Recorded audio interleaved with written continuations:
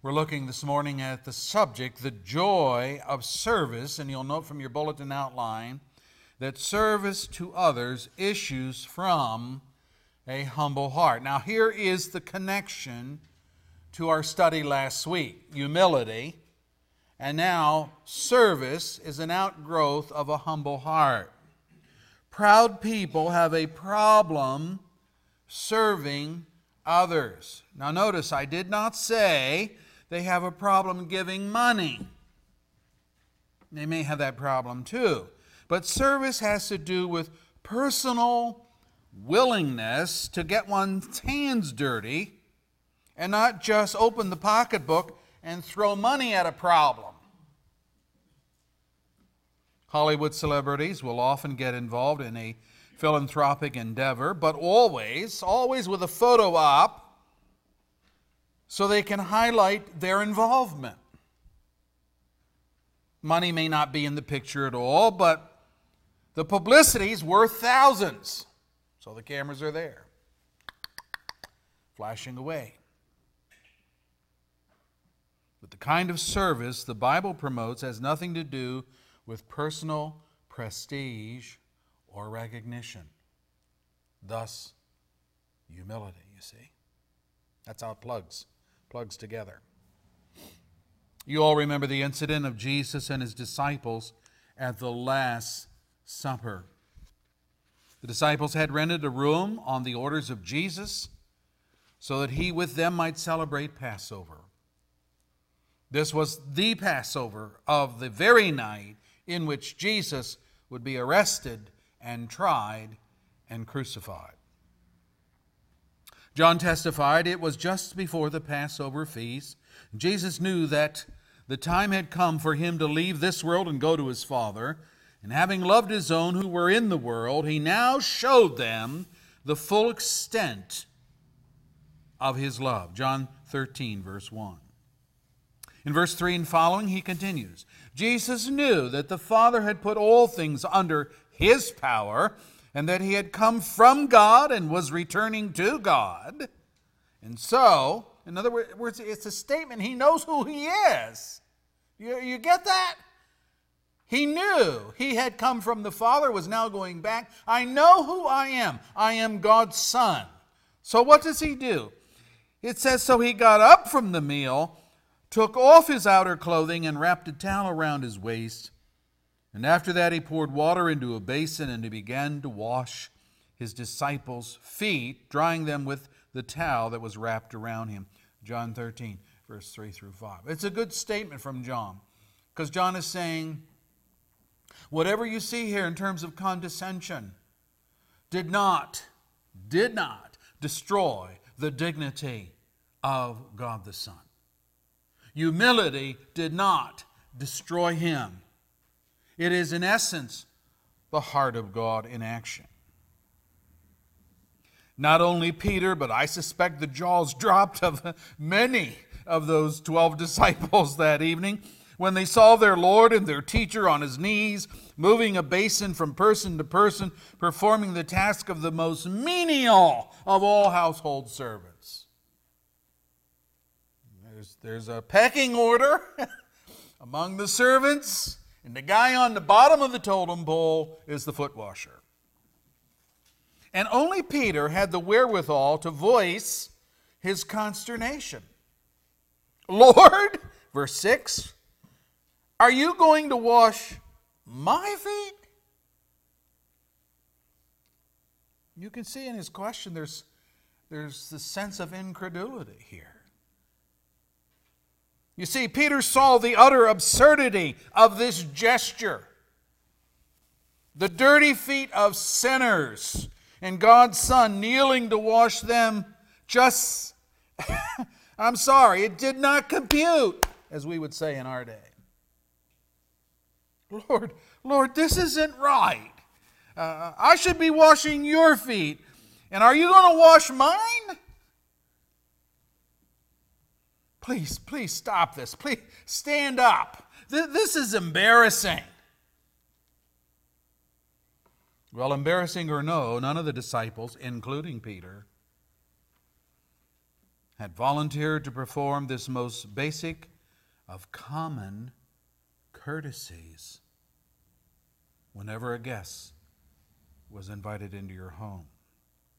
None of them was about to kneel before the feet of their fellow disciples and wash the street grime off.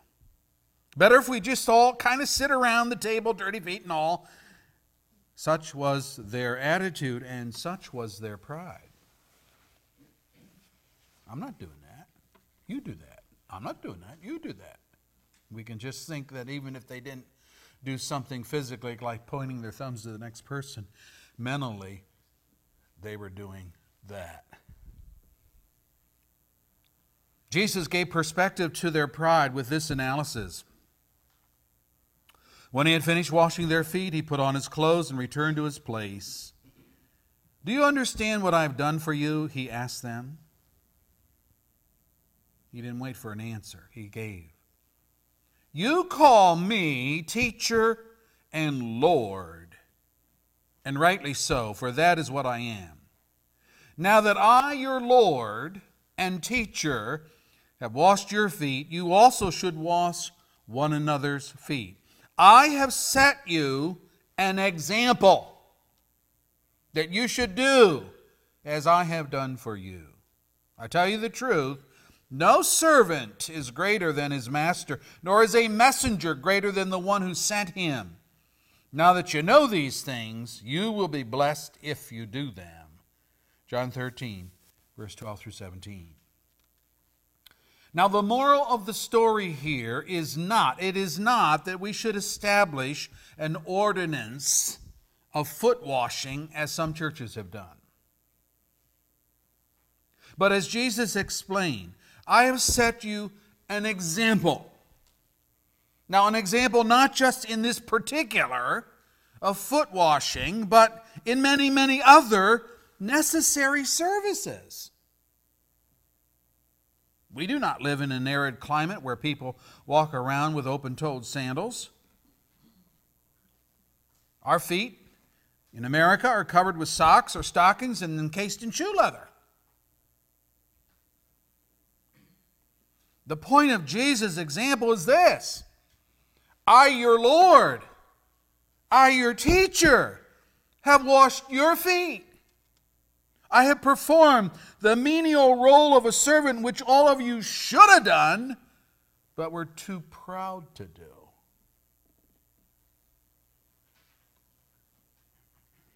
In our meditation reading this morning, the mother of James and John petitioned Jesus to elevate her two sons to his right and left hand, respectively, when his kingdom was established. And Matthew, the author of this history, then indicts himself when he adds, when the 10 heard about this, that would include Matthew too, when the 10 heard about this, they were indignant with the two brothers. Why? Because they didn't think of it first. That's why. All these men were very much into who among their group should be considered the greatest. If you read the context, you'll see that that particular subject matter popped up a lot of times. We know this also because Jesus went on to give the illustration of how the rulers of the Gentiles lord it over their people. Matthew 20, verse 25. And then he gives this charge to his disciples, all of them there, not so with you. I know that's what's going on in the world, but I better not see that among my church. And he goes on. Whoever wants to become great among you must be your servant. And whoever wants to be first must be your slave. Just as the Son of Man did not come to be served, but to serve and to give his life, their sacrifice, as a ransom for many. Matthew 20, verse 25 and following. The word slave here in this text is the Greek word doulos, which means a galley slave. The oarsman chained to his oar in the third tier down in the hold of the ship with all the sewage and the rats and the filth of disease. Far cry from the captain's quarters with linen sheets and fresh fruit on the table. You want to be great in the kingdom of God, you need to become a galley slave. Service to others issues from a humble heart. Humble people do not think of themselves as being put upon to do less desirable tasks that would otherwise be frowned on by the proud. They just jump in the mud with both feet, gladly do whatever is necessary to aid others for their good. And love for others, particularly love for the brethren, will cause us to gladly bend the knee or lend a helping hand if it will lighten the burden others are bearing. That's what humble service is all about.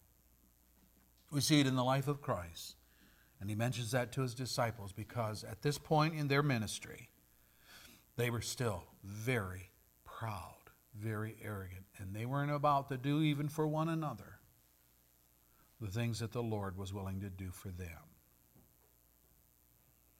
What do we do if we have a proud heart? Well, that's the second point in your outline. A heart is humbled by, emphasis on that, by consistent service to others.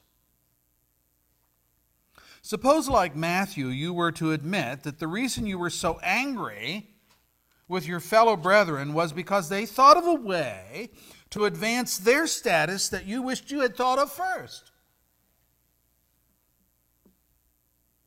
If your sin is pride, and all of us have that to some extent, then service to others is the remedy that will humble you. This is a biblical principle. Critics have questioned the humility of Moses because he dared to write about himself in Numbers 12 and verse 3. Now Moses was a very humble man, more humble than anyone else on the face of the earth. We know that he wrote the first 5 books of the Bible. The critics read that and they say, Moses is tooting his own horn. How can he possibly be true that he was the most humble man on the face of the earth when he is the one writing that? That's not humility. That's outright bold-faced pride of the basest sort. Those who criticize Moses do not understand. They do not understand the biblical doctrine of inspiration of the Scriptures. They don't understand it. Let me give it to you. All Scripture, I'm reading Scripture, all Scripture is God-breathed and is useful for teaching, rebuking, correcting, and training up in righteousness. 2 Timothy 3, verse 16. God breathed. This is a compound word in Greek. Theo, from which we get God, theos. Theology, the study of God. And you add the ology part to whatever. Anthropology, the study of man. Theology, the study of God. Theo, and then the second part of the word, pneumatos. Pneumatos means breath, air, breathe. Theo, pneumatos. God breathed. We use the word pneumatic tools. All the guys know what those are. Pneumatic tools are those tools that are run on compressed air. Nail guns, staplers, impact wrenches. They're pneumatic tools. You pump up that air in that compressor, snap a tool onto it, and as long as there's air there, it'll run that tool. The Scripture is theopneumatics.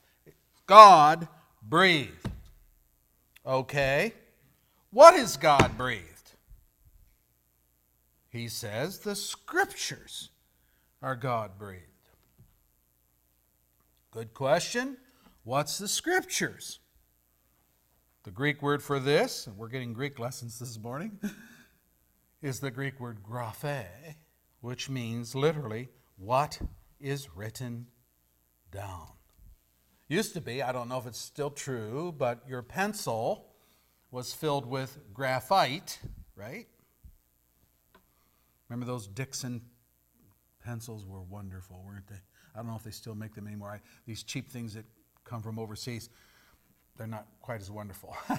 But those Dixon pencils we used to have in school, they were filled with graphite, so that we used the graphite tool to write down what needed to be written down.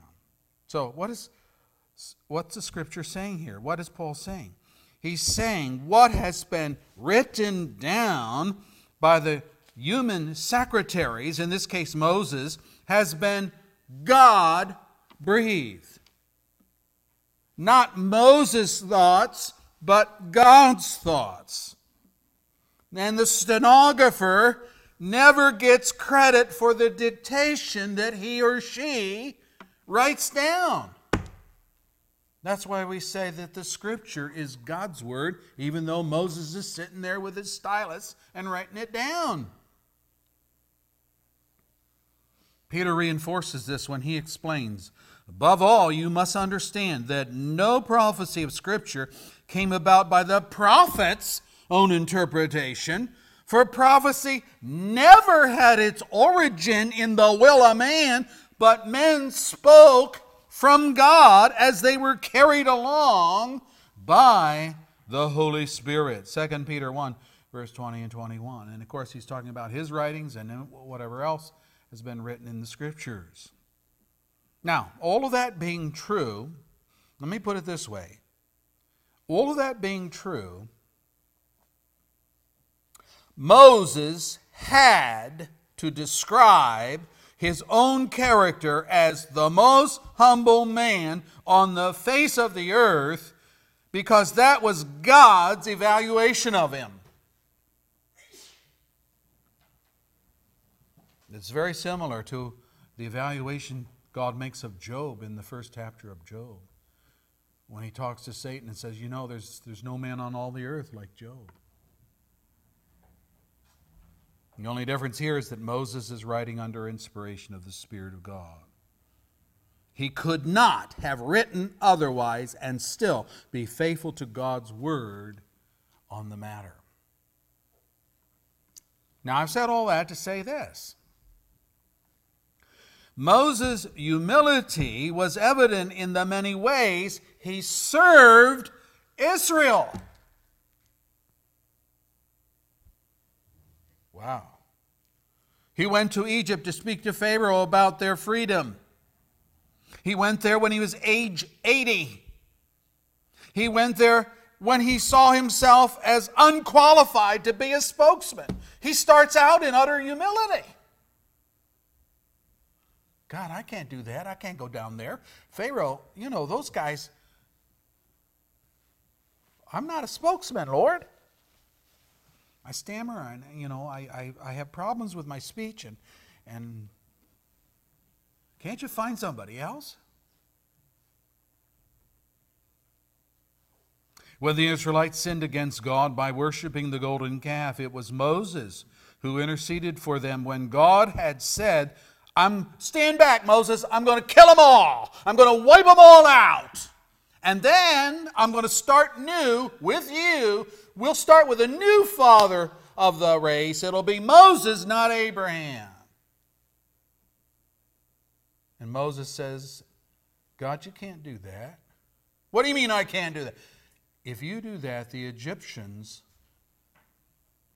will accuse you of bringing the Israelites out of Egypt just so you could bring them into the wilderness to kill them, and your glory will be besmirched among the nations. You see his humility, brethren? And time again, Moses stepped in on behalf of the Israelites when God would have wiped them out for their complaining and their grumbling. How many times did that happen in the wilderness? 10 times, the scripture says, that happened in the wilderness. He stopped the plagues that were destroying their own number. He raised a brass snake to bring healing to those who had been bitten by poisonous vipers because of God's judgment. He was in every way the servant of the nation, which accounts for his humility. You see? I don't think the man could think about himself. I think whatever he did, he thought, these are my people. They need help. Now, when we come to the New Testament, the principle holds. A heart is humbled by consistent service to others. In Matthew 25, verse 34 and following, we read, "Then the king will say to those on his right, 'Come, you who are blessed by the Father, take your inheritance, the kingdom prepared for you since the creation of the world. For I was hungry, and you gave me something to eat. I was thirsty, and you gave me something to drink. I was a stranger, and you invited me in. I needed clothes, and you clothed me. I was sick, and you looked after me. I was in prison, and you came to visit me.' And then the righteous will answer him, 'Lord, when did we see you hungry and feed you, or thirsty and give you something to drink? When did we see you a stranger and invite you in, or needing clothing and clothe you? When did we see you sick or in prison and go to visit you?' And the king will reply, 'I tell you the truth. Whatever you did for one of the least of these brothers of mine, you did for me.'" Now, there are many lessons to learn from this account, but I draw your attention to the attitude of the people whom Jesus addressed. They were living out the Christian principle of love for the brethren as best they could. Feeding the hungry, clothing the naked, showing hospitality to strangers, and so on. But unlike the Hollywood crowd and the people of the world, they were not keeping score. They were not doing what they did for the praise and recognition of men. There was no pride here. You say, well, how do we know there wasn't? Because when Jesus listed all the things that they had done, they said, "Lord, when did we?"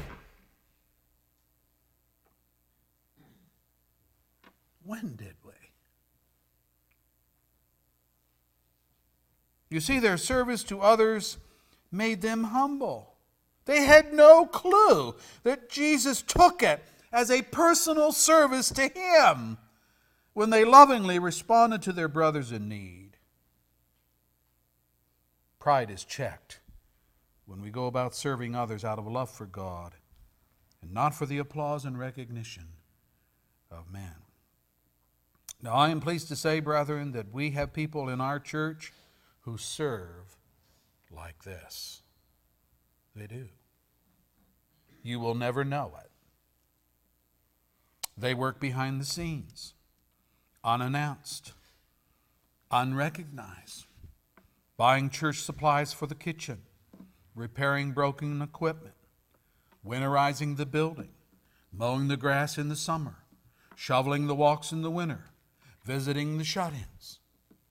Unassuming, humble people who could care less about applause or remuneration. They just have a grasp of the principle Jesus taught. It is more blessed to give than to receive. Our verse of the week, Acts 20, verse 35. So if we're having problems with pride, the way to gain humility is to become the servant of others. Now that brings us then to the principles of service. What are some of these? Number one, Jesus has called all of his people to follow his example. When the disciples became indignant with James and John for trying to pull a fast one on them by using their mother to ply a favor from Jesus, the Lord rebuked them all, saying, "Not so with you. Instead, whoever wants to become great among you must be your servant. Whoever wants to be first must be your slave. Just as the Son of Man did not come to be served, but to serve and to give his life as a ransom for many." Matthew 10, verse 26 through 28. Whether it is Jesus with a basin and a towel, or setting his face resolutely towards Jerusalem and the execution awaiting him there, the principle of self-sacrifice was something the Lord wanted his disciples to emulate in him. We saw this as well in the foot washing debacle. "I tell you the truth," says Jesus, "no servant is greater than his master, nor is the messenger greater than the one who sent him." John 13, verse 16. It's just his way of saying, I'm the master, you already recognize that. Why aren't you serving like me? Why, in the face of Jesus' own self-denial and personal condescension, would we ever think of a task of service as being somehow beneath us? The Son of God did not come as a king who expected to be served hand and foot. No, he came to serve and to give his life sacrificially as a ransom for many. In John 15, verse 13, he says, "Greater love has no one than this, that he lay down his life for his friends." He did that for us. And John, who was there hearing that, used that sacrifice to define true love for the brethren. Here's the way he writes it in 1 John 3, verse 16. "This is how we know what love is. Jesus Christ laid down his life for us, and we ought to lay down our lives for our brothers." This will not always mean forfeiture of one's physical life, but it will always mean forfeiture of our pride. Selflessness does not come to us naturally. By nature, we are self-centered and consumed with me, myself, and I. So Jesus says the first principle of service is practice my example. Practice my example. Selflessness is God's divine nature, but it's not ours. Secondly, service begins with those whom you ordinarily have common dealings with. We have this in our text, Ephesians 6. Verses 1 and following talk about the family of which we are a part. Now, not necessarily this family, the spiritual family, but our physical families. And what does it say? "Children, obey your parents in the Lord, for this is right. Honor your father and mother, which is the first commandment with a promise." And here's the promise: "that it may go well with you, and that you may enjoy long life on the earth." Ephesians 6, 1-3.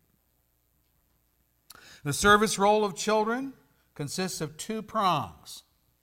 First prong, obey your parents in the Lord, for this is right.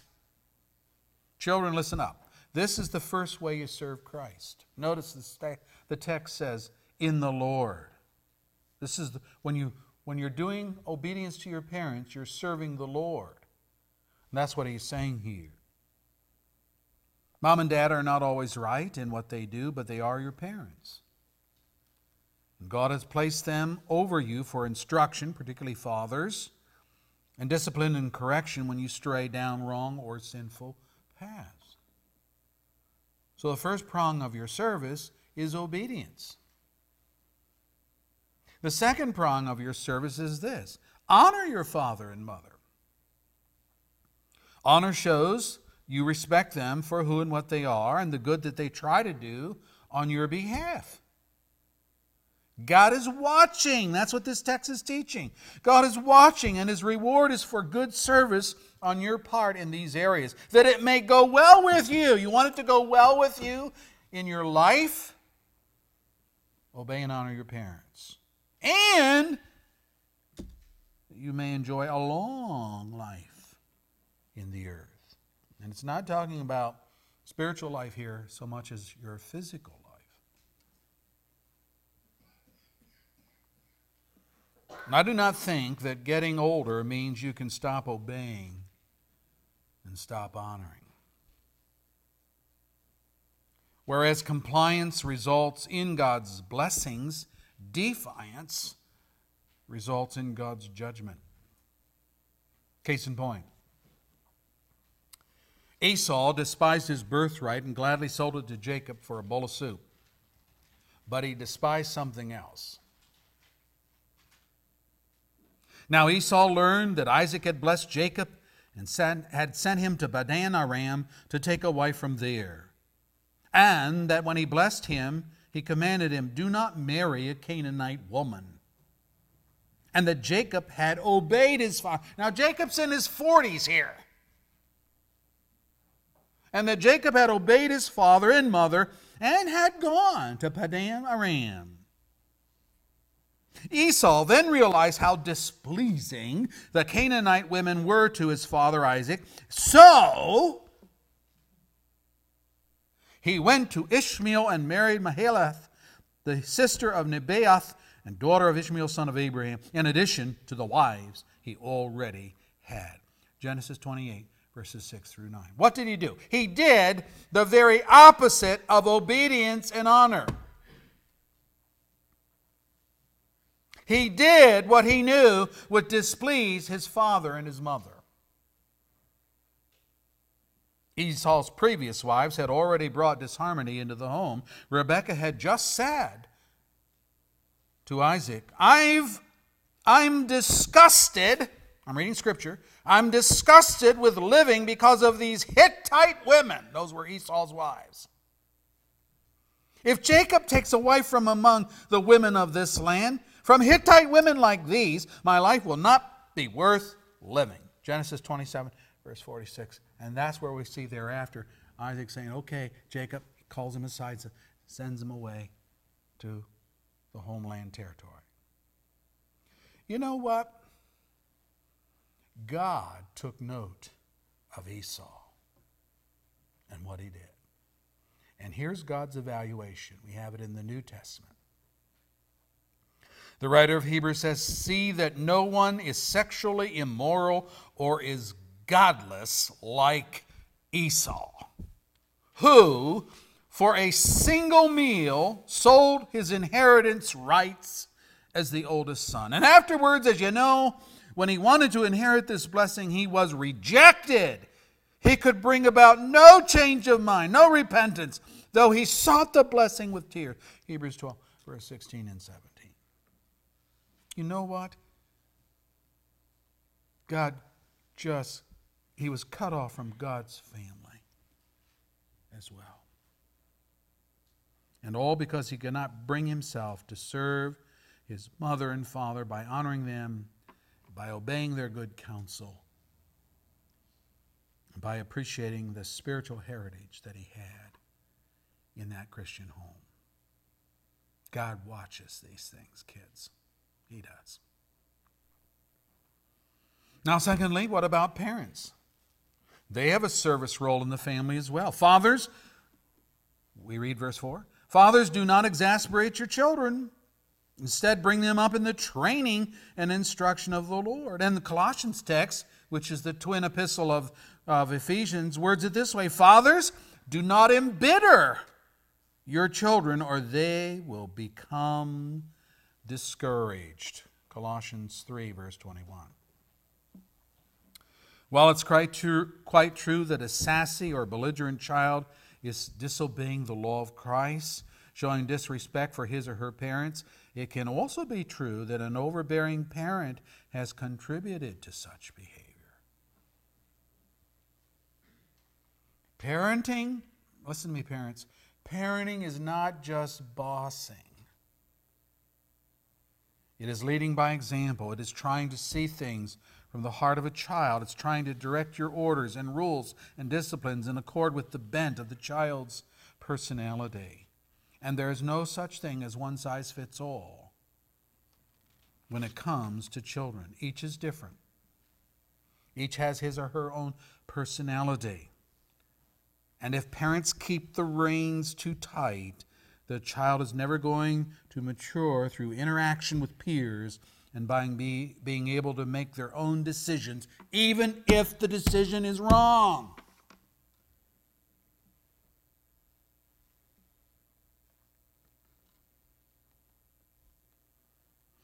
Solomon puts it this way: train up a child in the way he should go, the proper path. And when he's old, he will not turn from it. Proverbs 22, verse 6. It's a training process. I was watching a little segment on Fox News this morning, and the little segment was talking about helicopter parents. I said, what's a helicopter parent? And as the segment unfolded, here's what it is. A helicopter parent is a parent who hovers over his or her children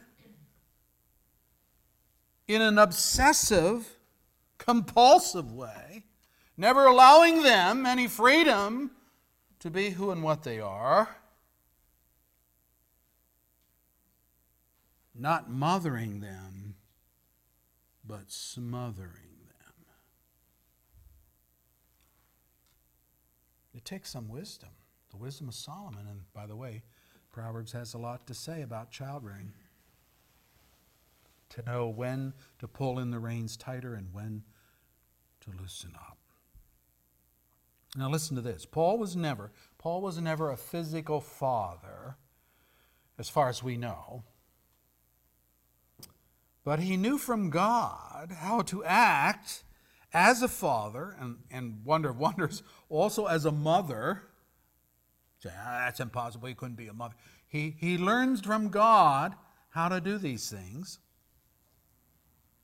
He was the spiritual father to the churches of Corinth and Thessalonica, to whom he wrote. Listen how he writes. We were gentle among you like a mother caring for her little children. Oh, but that's my observation, but now we have it inscripturated. So mothers, there's the role. He goes on. We loved you so much that we were delighted to share with you not only the gospel of God, but our lives as well. You see his service? He's serving the church like a mother. Why would he do that?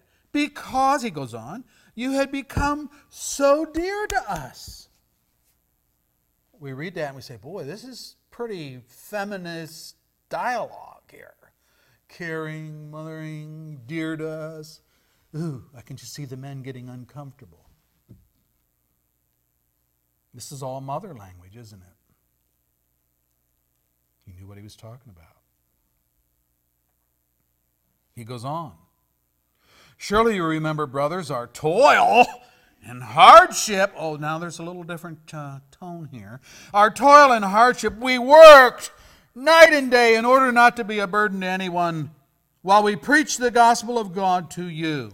He's saying he's earning his own way through tent making, which was his profession. You are witnesses, and so is God, of how holy, righteous, and blameless we were among you who believed.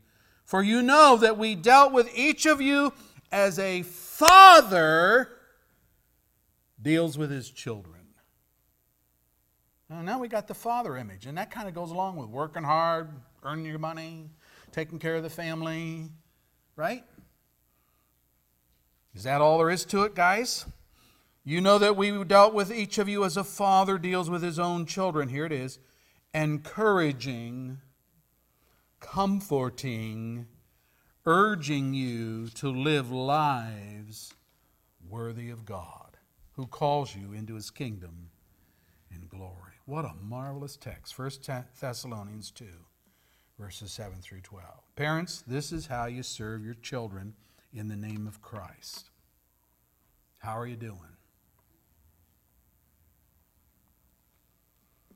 So whether we are a child or a parent, service to Christ is part of being in a family.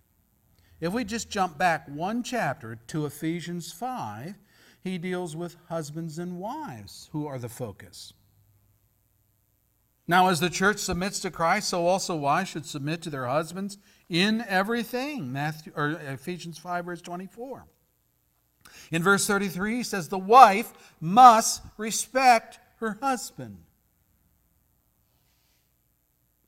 This is your service to Christ, wives, as it cannot be dismissed without gross sin on your part. Likewise, of husbands, Paul writes, husbands, love your wives, just as Christ loved the church and gave himself up for her. Ephesians 5, verse 25. And you see the service of sacrifice here. Christ sacrificed for the church. We sacrifice for our wives. Verse 33, each of you also must love his wife as he loves himself. How do we love ourselves? Well, we care for ourselves. How should we love our wives? We care for our wives. We comfort them. We provide safety for them. We hold them in high regard. That ruby of whom Solomon speaks in describing the excellent wife. She's my ruby. She's precious to me. She's valuable to me. So you see, whether you're a child or a parent, whether you're a wife or a husband, service begins in the family. And from there it spreads to other areas. These are just common relationships, aren't they? Well, I'm going to serve the Lord. I'm going to the mission field. You need to serve the Lord right where you're at, in your family. I had a professor at Moody that said, no boat ever made a missionary. It took me a while to figure out what he was talking about. And what he was saying is that if you're not a missionary at home, you won't make a good missionary just because you cross the Atlantic. What about service in other areas? He mentions employer-employee relationships. Slaves, obey your earthly masters with respect and fear and with sincerity of heart, just as you would obey Christ. Obey them not only to win their favor when their eyes on you, but like slaves of Christ, doing the will of God from your heart. Serve wholeheartedly as if you were serving the Lord. Boy, how's all this stuff getting in there? I'm going to work and Paul's talking about me serving the Lord and obeying Christ. And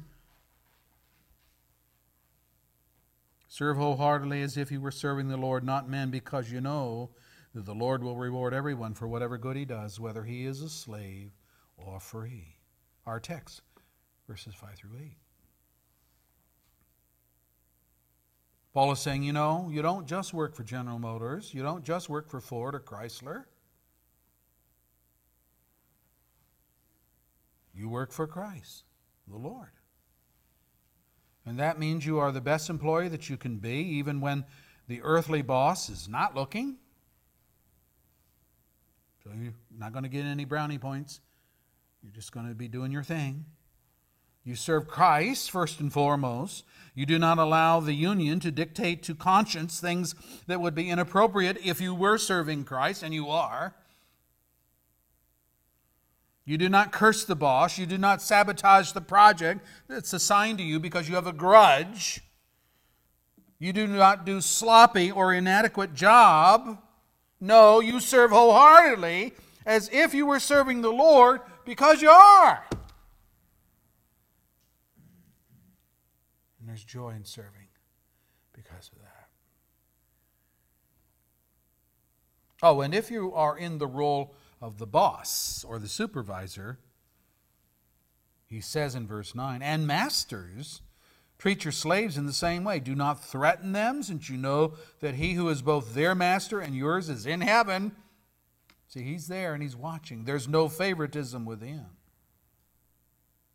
I read this text and I say, what a different world it would be if both employee and employer functioned this way.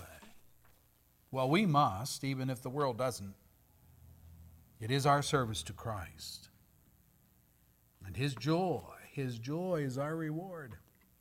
Remember the story of the parable of the talents? His master replied, "Well done, good and faithful servant. You have been faithful with a few things, and I will put you in charge of many things. Come and share your master's happiness." Matthew 25, verse 23. See, if the Lord's watching, we enter into His joy and His happiness, His praise. And that's good enough for us.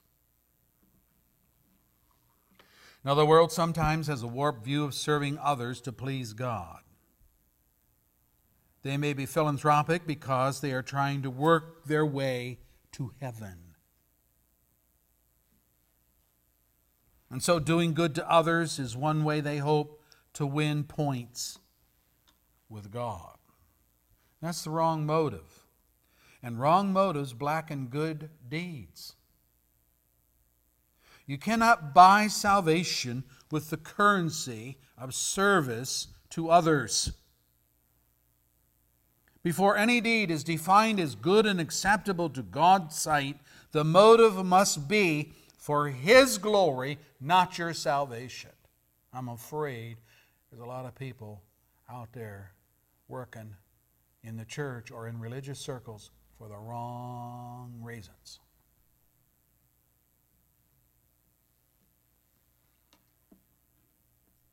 How is God glorified in salvation?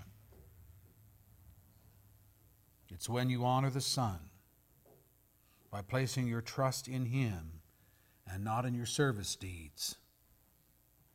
It's when you repent of the sins that separate you from God and His holiness. And this is what God gives when you ask Him. That's how you please God. We're saved by grace through faith, not of works, not good deeds, not service deeds, but by grace. If you don't know Christ, you can't buy Him.